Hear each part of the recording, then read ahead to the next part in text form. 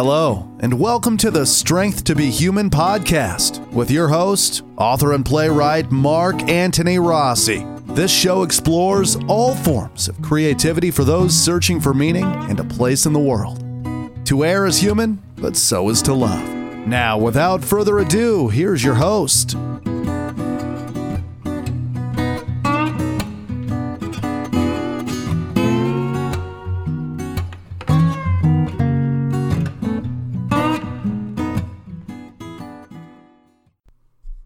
Hi, folks, and welcome back to Strength to Be Human. This is your host, Mark Antony Rossi. We're on to the Classic Spotlight again, and this will be episode number 64, and we're going to be dealing with Shirley Jackson.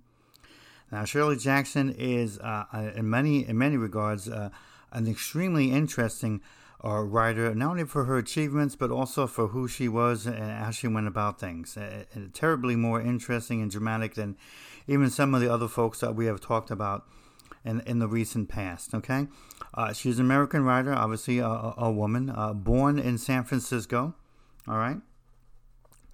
She later went on to Syracuse. That was the college she went to. She joined a literary magazine there. That's where she started writing. It's also where she met her husband, who was a literary critic, Stanley Hyman, and then they moved to Vermont, and that's where they stayed, and that's where she wrote until she died of a heart attack at the young age of 48. Okay. Now, Shirley Jackson. We all know her from the most famous story, The Lottery, and we'll talk about that. But a lot of people don't know much about her life or some of the other work she did. And that's what makes her extremely interesting, is because even though she's known for the horror work that she did, she's done a great amount of work and a lot of family stuff, and a lot of humor stuff. So she's an interesting character to have humor. Most of the times, the more serious writers, especially the ones we've talked about, Aldous Huxley and George Orwell, James Baldwin, who had the humor in person as a charming person and in life, but wasn't doing anything kind of humor in writing at all. And neither is any of those other writers that we have gone through so far. She, on the other hand, actually had an active humor life and an active writing humor life. So we'll talk a little bit about that as well. Definitely makes her interesting. Now, let us start this way regarding Shirley Jackson, okay? And you guys already know me, and I'm not very political, and I'm not really a knee-jerk person. A lot of times I hear these complaints and stuff, and a lot of times it just seems to be excuses. But in her case, it's real.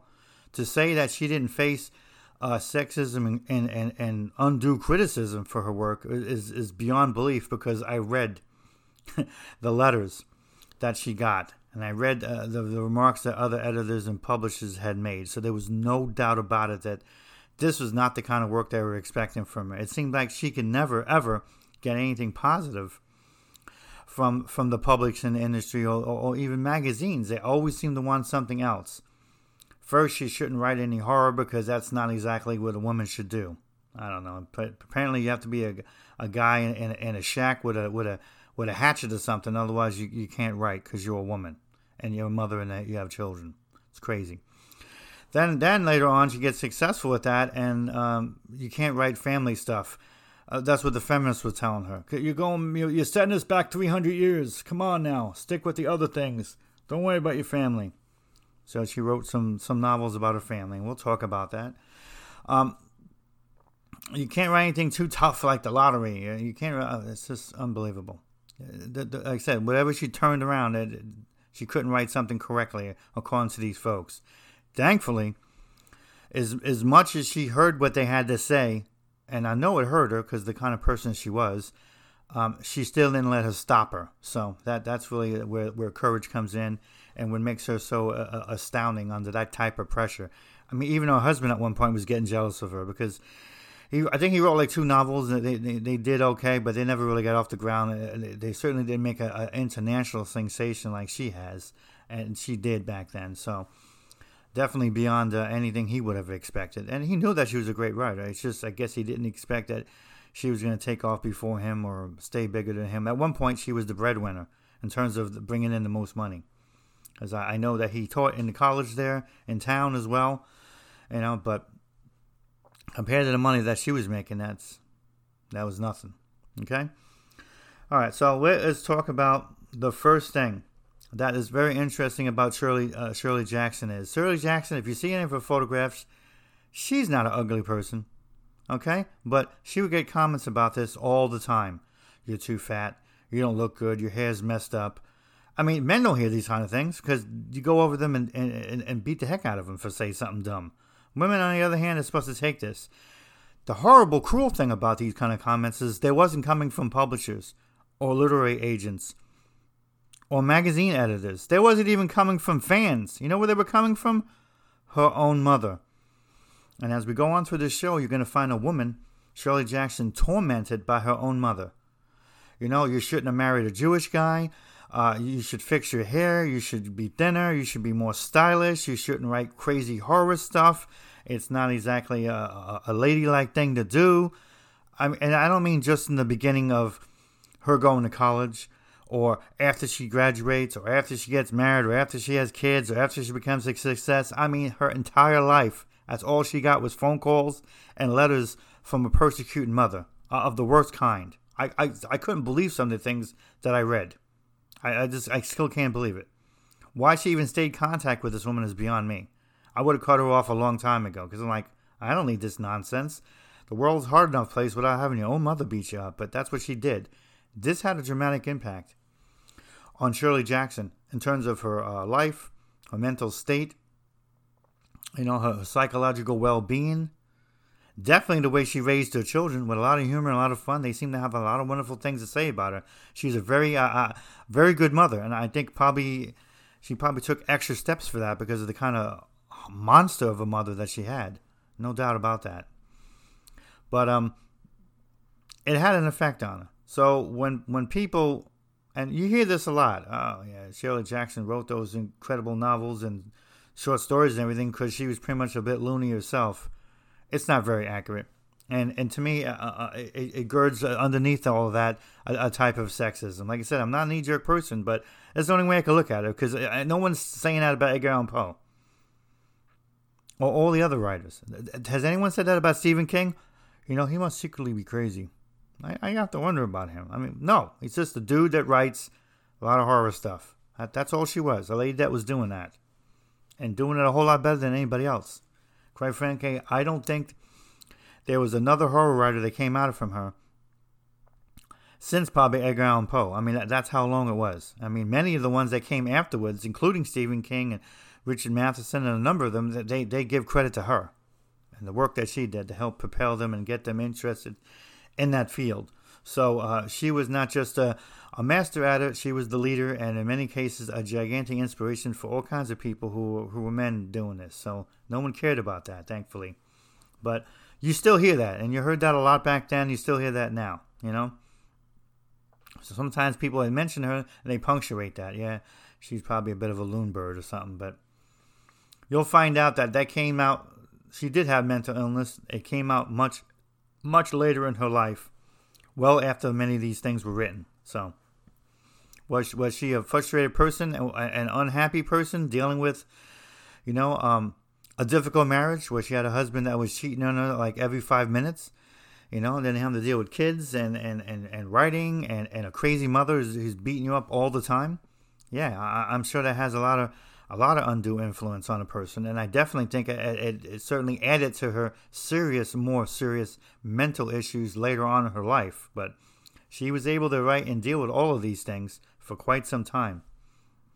They might have even had an impact. I'm certain for one thing. The lottery. We all know that story. It's an incredible story. It's believed by both of her biographers. There's a more recent biography that came out. The other first one that came out was it was more interested in some of the supernatural elements and the fact that she seemed to have a genuine fascination in witchcraft, and they talked a bit about that.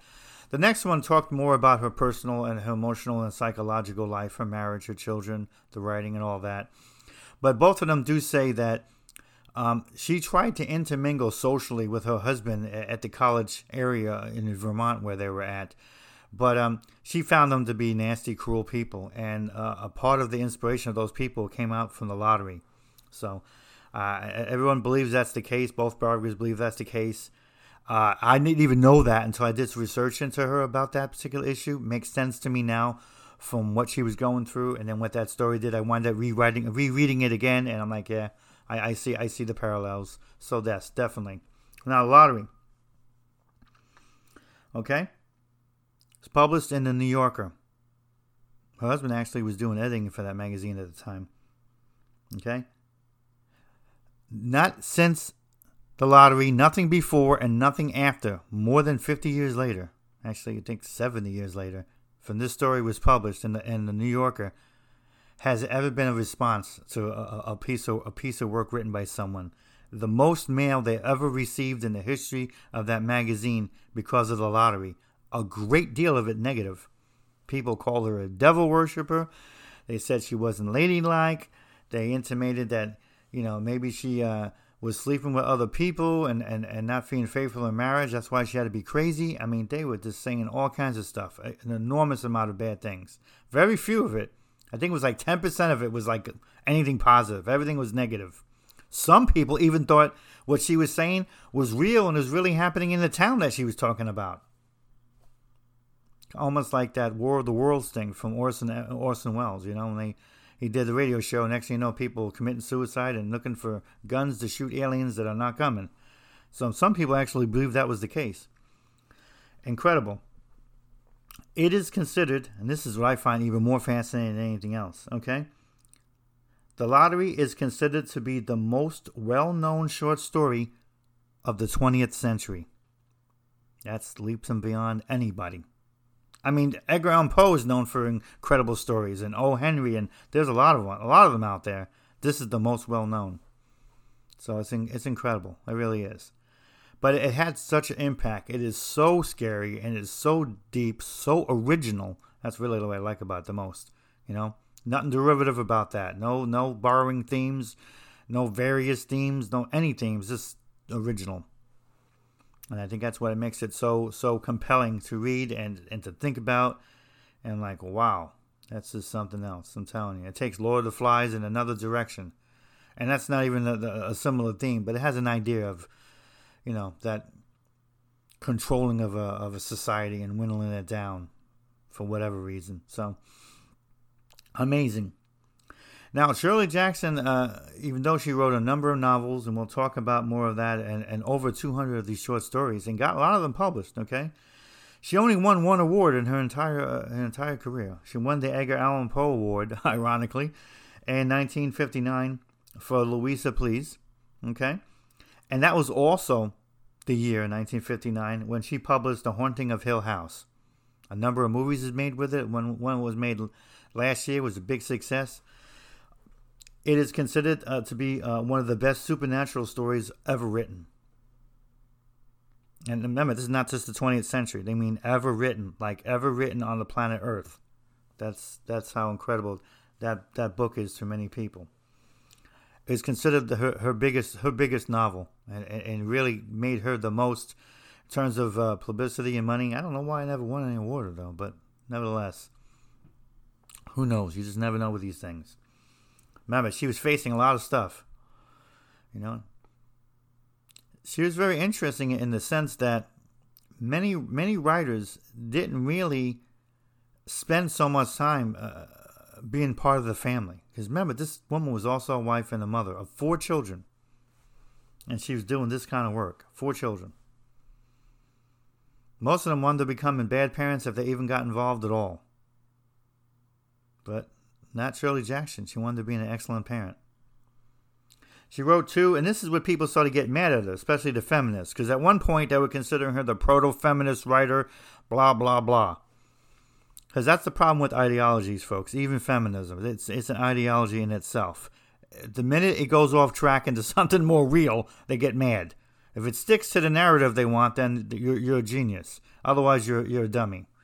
So she put out 2 books that were humorous. They were about her family life. She fictionalized them, but they were still kind of in the memoir state. So there was some real in there as well as not. First one, 1953, was Life Among Savages, again about raising her family. And then 1957, Raising Demons. So both of these are directly about raising children, having all the humor and all the strangeness and all that.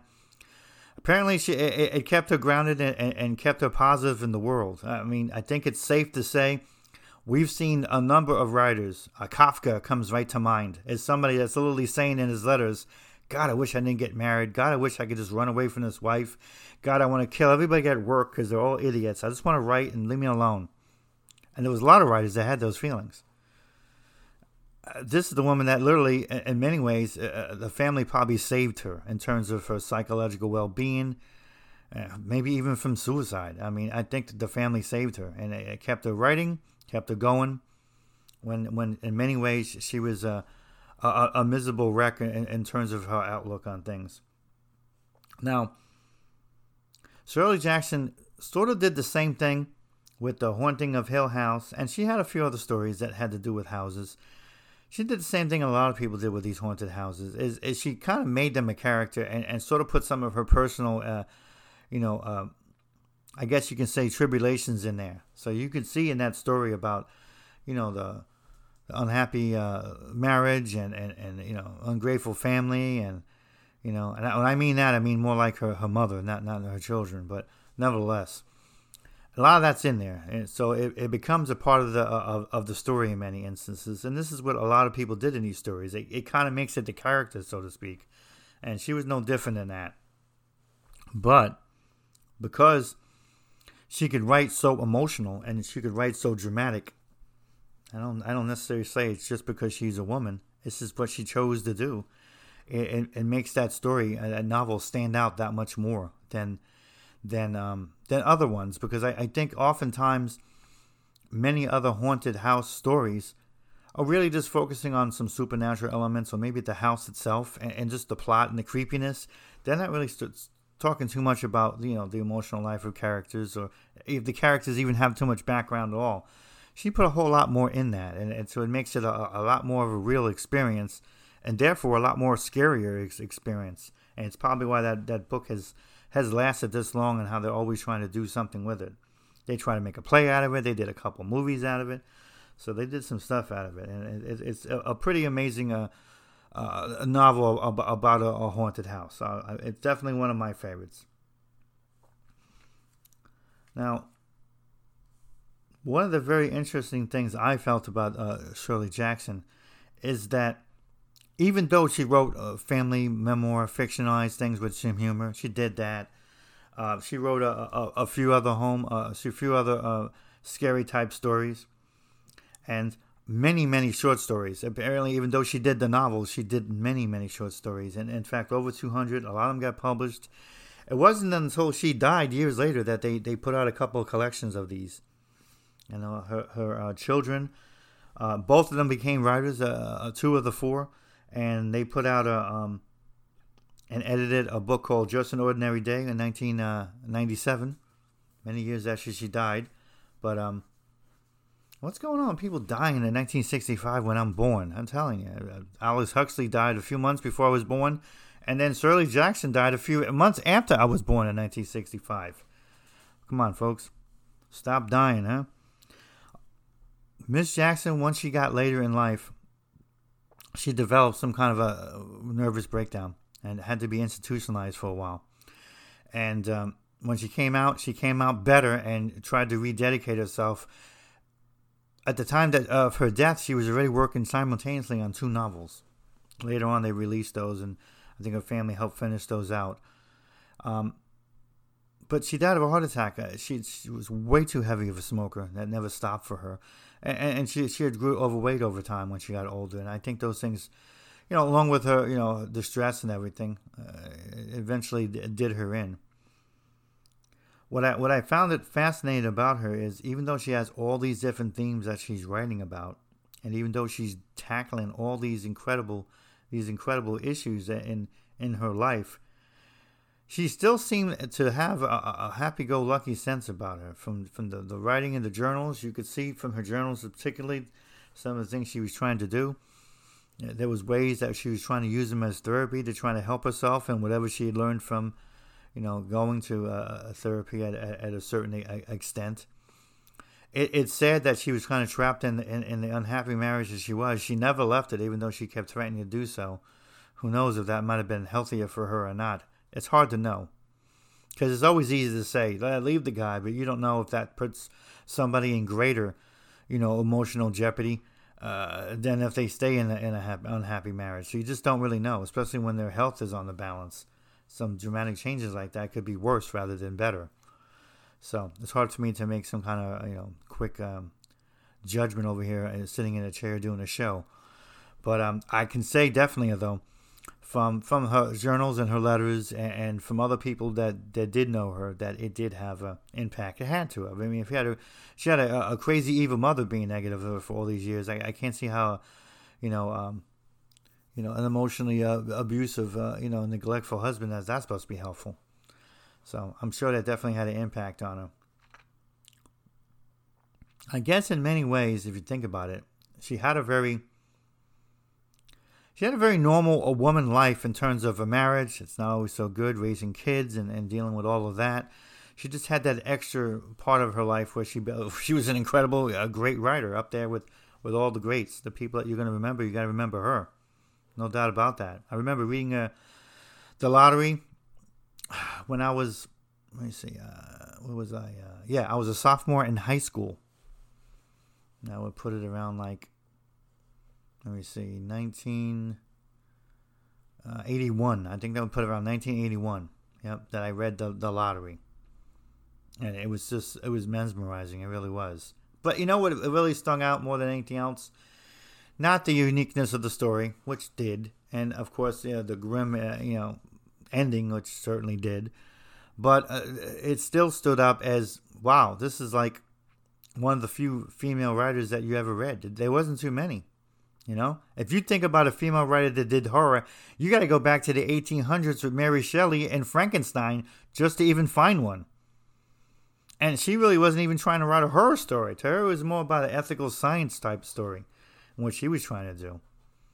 And then just, the basic roots of prejudice and stuff. I mean, that's what she was trying to do, really. She wasn't trying to make a horror story. She never really did any horror after that, So, and I don't mean to exclude her. I just don't find her as interesting as Shirley Jackson. But you have to go back that far just to be thinking of another woman that did anything like this. I mean, and quite frankly, after Shirley Jackson, in terms of any women, I think Octavia Butler is probably the next one I would think of, and that's in the 70s, well after she died. And she really wasn't horror. She was just more science fiction and some cultural stuff, but mostly science fiction. But I find her very interesting myself, Octavia Butler, and I think down the line we're going to definitely do a show on her, because I really like what she was trying to do. And another one that died earlier from poor health, but a different type of lifestyle than Shirley Jackson. But she just stands out still as a woman. I always found that fascinating. Before it was even mentioned to me, I remember mentioning to the teacher, "Yeah, we haven't seen one like her before." And even the teacher's like, "Yeah, there's not too many."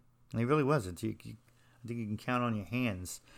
I mean, there's a lot of classical writers from the 1800s that that came out, and of course poets too. You got Emily Bronte, and we got Laura Ingalls from the Little House on Prairie series, and you got of course the poets like Anne Sexton and all that. But there's still a small group. It's not very large. So I mean, but she towers among everyone.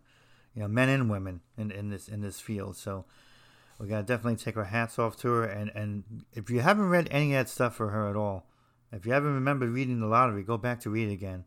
You can read it free on the internet. Or pick up The Haunting of the Hill House, and you'll find out to be a very interesting and amazing. If you just want to read some humorous stuff about family life and everything, you got that Life Among Savages and Raising Demons. Both of them still in print. Incredibly enough. More than 50 years later. So to be able to span all these different genres and different styles, and then of course tackle all the different things in her life, is something else. And she was not political at all. I mean, she never wrote about that. She seemed to just be only interested in people. She was fascinated with people. She was fascinated with the family life. I think in many ways she was miserable in that marriage. So some of this stuff was a way for her to escape. Sometimes people read these stories for escapism. And other times, a writer like her is writing them for escapism. So she's doing like practically the same thing the reader's doing. I hate this place. Let me write this. I mean, and of course, achieving an enormous success. But Shirley Jackson was not like James Baldwin, the last one we had done. She's not the go outgoing person. I mean, other than trying to meet some of those townspeople with her husband, it might have been the last time she did anything serious like that. She was not the social butterfly, didn't really care.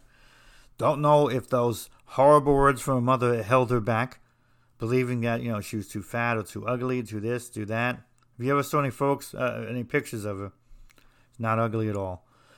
So I don't know if those had an impact on her, or she just didn't want to talk to people, was not shy, because she definitely was interested in people and had an enormous amount of insight in people. That is another thing about her writing you're going to find out. If you read anything that she's doing, that she was really on the money about people. She was not writing from fear or paranoia.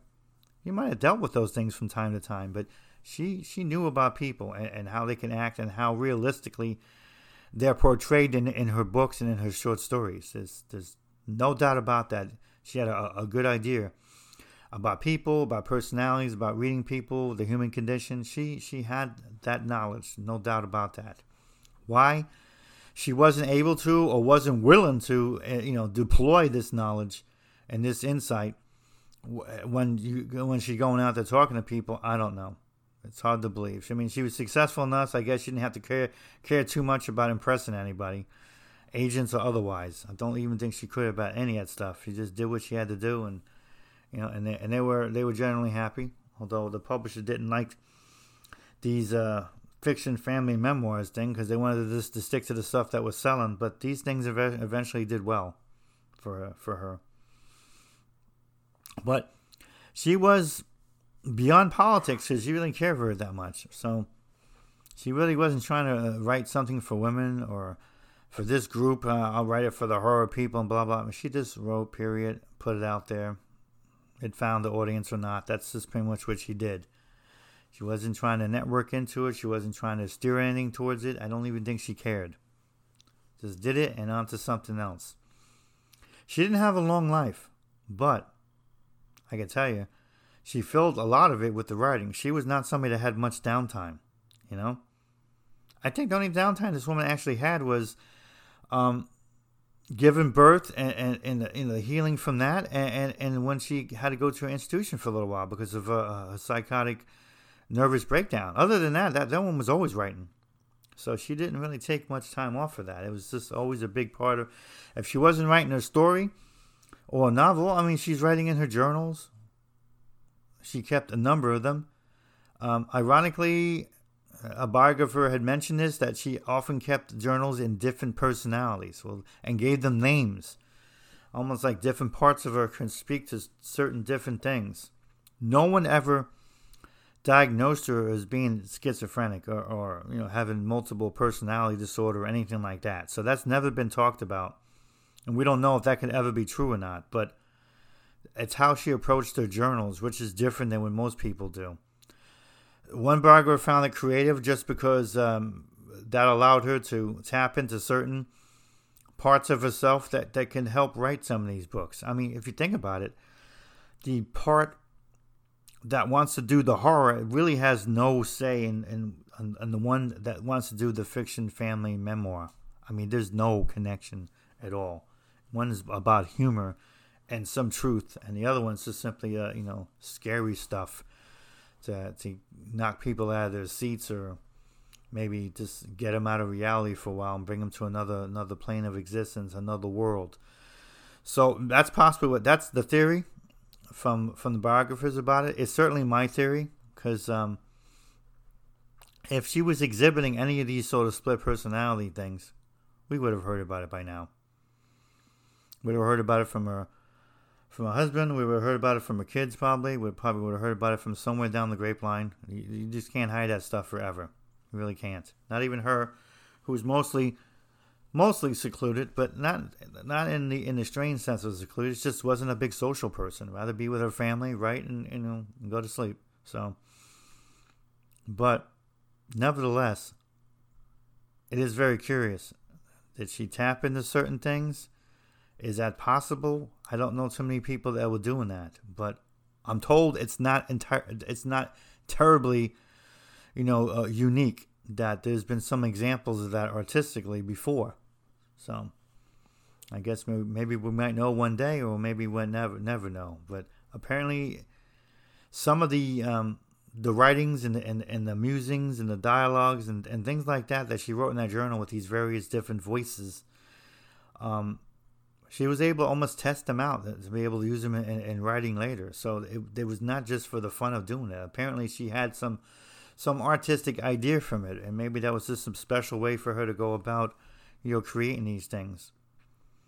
I wish I could tell you that I understood any of it, and certainly don't practice it. And I just find it terribly interesting and very curious about it. So you have to wonder. But I'm not trying to slander her, and I don't want to think any more of her. That's one of the hard things about talking about writers and any form of mental health is, people get carried away. The same person is going to say, I knew she was crazy. That's why she wrote those horror things, But you can't put the truth aside just because you're worried about somebody, It's like Martin Luther King said, He goes, we got to talk about the bad things that we do as blacks, because if we don't, we're not human then. We can't just hide them all just because we're worried about some racist is going to use it against us. It's the same thing with mental health. You got to talk about everything that's going on. The fair-minded people, they want to try to put all this in context. They're going to understand. The other ones, they're not going to understand about what you say. Whether you deny it, whether you admit it, they're still going to use the same thing because that's all they want to try to understand. I don't know why she did this. She must be nuts. So you got to consider the source. I say people who say things like this, maybe they're nuts because they're obviously lazy to look at and investigate and try to explore anything other than just throw a label on it and go have a Twinkie. That's about all those folks do. So you can't pay them too much mind. Okay? We don't know how long she did suffer from mental health issues. We just don't know. She's been creative since she was a kid. And who knows if it came later on with all the pressures of everything in her life. It was more pronounced later on because of her health declining and having to go to the institution and everything. But that was, like I said, many, many, many years afterwards from all the writing. By the time that happened to her, she had already written probably the major bulk of her work and published it already. So, unless she was very good at, keeping it under wraps for a while, which, again, not so easy for people to do when they have mental health issues. They're one of the worst people to hide stuff. People notice eventually. So, my guess and my best theory is, she had the underlings of it for quite some time, and eventually, it broke out of her later in life. That's what it seems to me. So, I don't think it had that much of an impact on her writing. Seems like her social, disaster she had with her husband out there in Vermont, that probably had more of an impact on the lottery than anything else that we know of. And then of just, raising the kids and doing all that work. If anyone knows about being a parent, it'll drive you a bit batty, that's for sure, on any count. But she is definitely in a long line of writers that had to tackle and deal with this issue, But she's different in many respects because Shirley Jackson is one of the few writers that I can think of that had, even though it might have been a shorter life, it was a full life. I mean, she never got divorced. She got married out of college, so she stayed married her entire writing life. She had 4 children and raised them. None of them became bad people. 2 of them became writers. They all pretty much well-adjusted kids from everything we could see. She even wrote about them, didn't ignore them. For all intents and purposes, people said that she was a wonderful mother.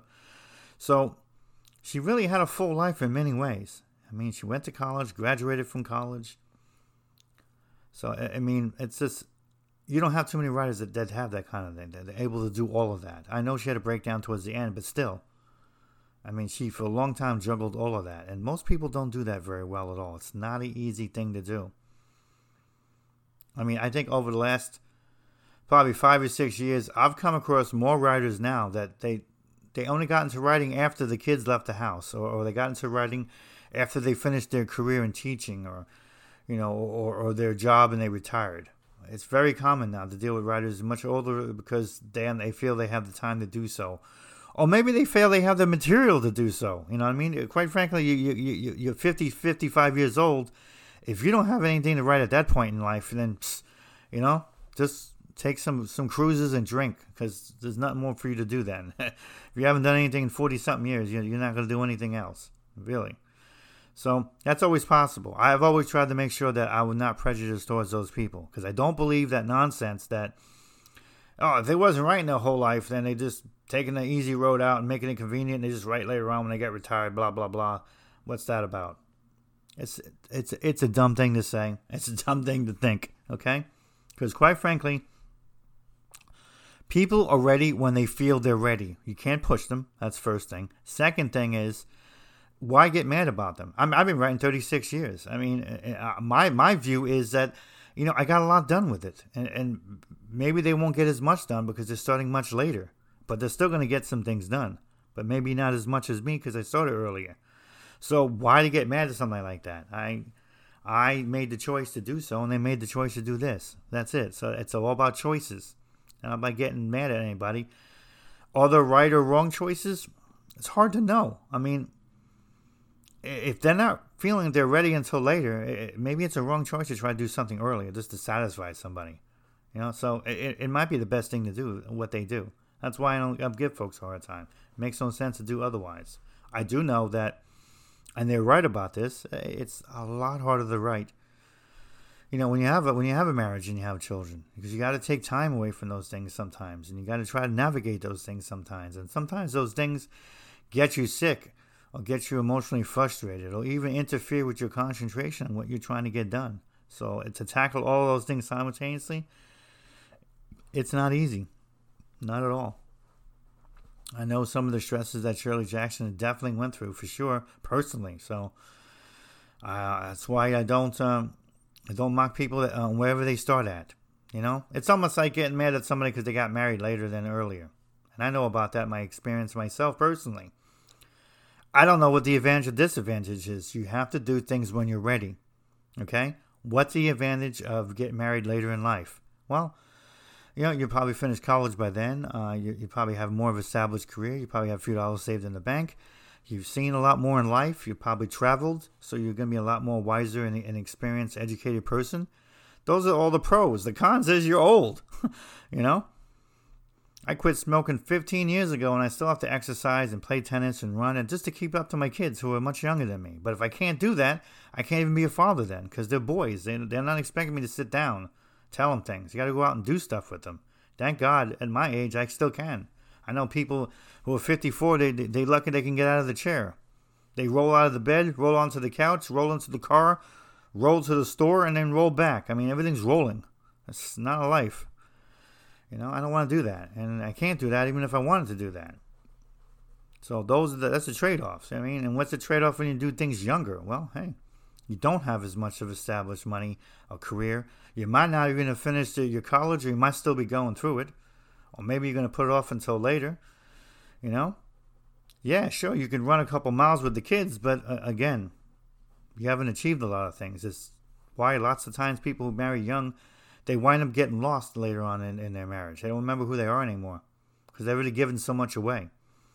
They might not have completed college. They might not have seen the things they wanted to see because now they're stuck with kids in a marriage. So I don't know what choice is right or wrong, but I'm happy with mine because I'm happy I got to see the world, and I got to go to school, and I was in the service, and I served my country, and I wrote a lot of books, and I did a lot of stuff before I ever had a marriage and kids. So to me, that worked out the way I wanted to work out. And I'll deal with being older and having to run 3 miles and feel the cheeseburgers that hit me when I was younger. I don't feel the cigarettes anymore because after 15 years, you just don't feel them anymore, thank God. But, it's still in your brain that you're like, wow, I wish I could have a cigarette. But I never went back. Never once. Never cheated. Never once. And I'm happy for that. Just for the kids' sake, if not my own. Gives me a chance to be around a little bit longer. And that's what I wanted to do that for. So, again, those choices that people make, there's a lot of them that we make, whether they be professional or personal or artistic, that can be made without a judgment of right and wrong, because they're just about timing about what the person feels is the best timing for them. That's really it. She chose head on to write, go into it, get married, have kids, still write it, do this, do that. I mean, her plan didn't change artistically. All the other stuff happened. She still went on full force into it. That's what she did. Is it possible that, all the duress from all of that shortened her life? Yeah, it is. You keep smoking, you keep eating all the time, it's going to catch up to you. Especially since statistically, even back in her day, women lived to 75, 80 years old. I mean, to die as young as she did is just not only a tragedy, because, the way she was writing, she probably could have got 10 more novels in if she had the kind of lifespan she should have had. But who knows if she wasn't married with kids, what kind of writer she would have been. Because she still would have had that crazy mother.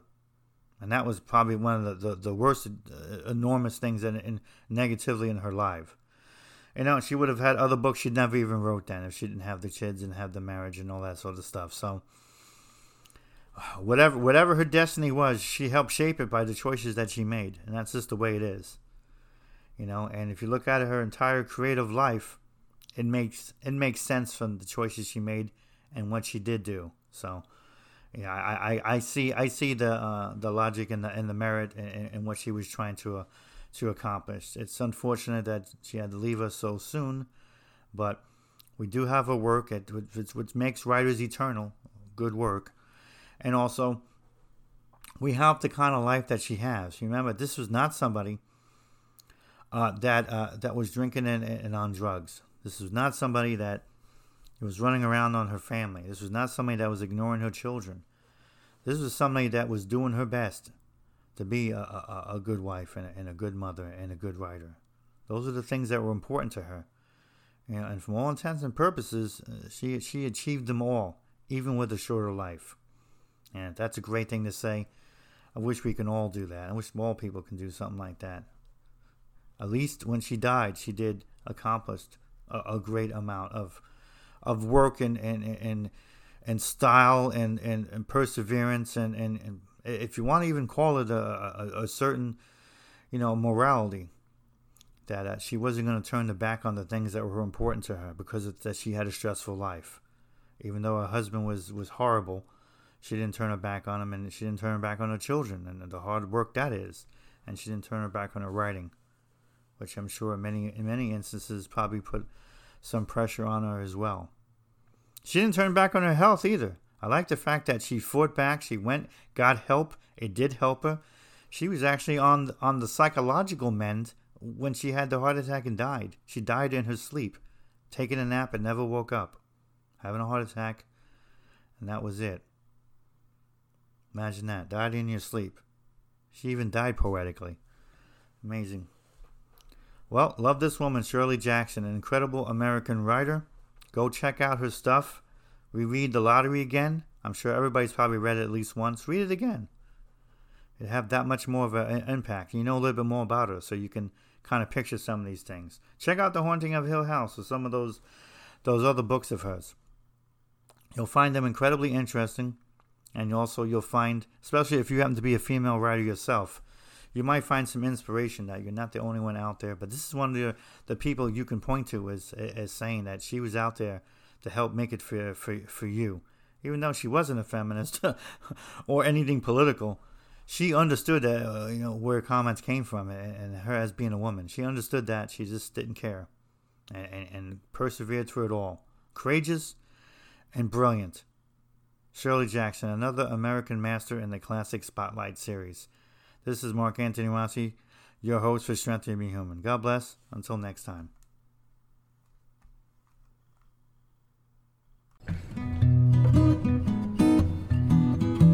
Thank you for listening. Follow the show and support our efforts by purchasing an ebook at Soma Publishing, www.somapublishing.com.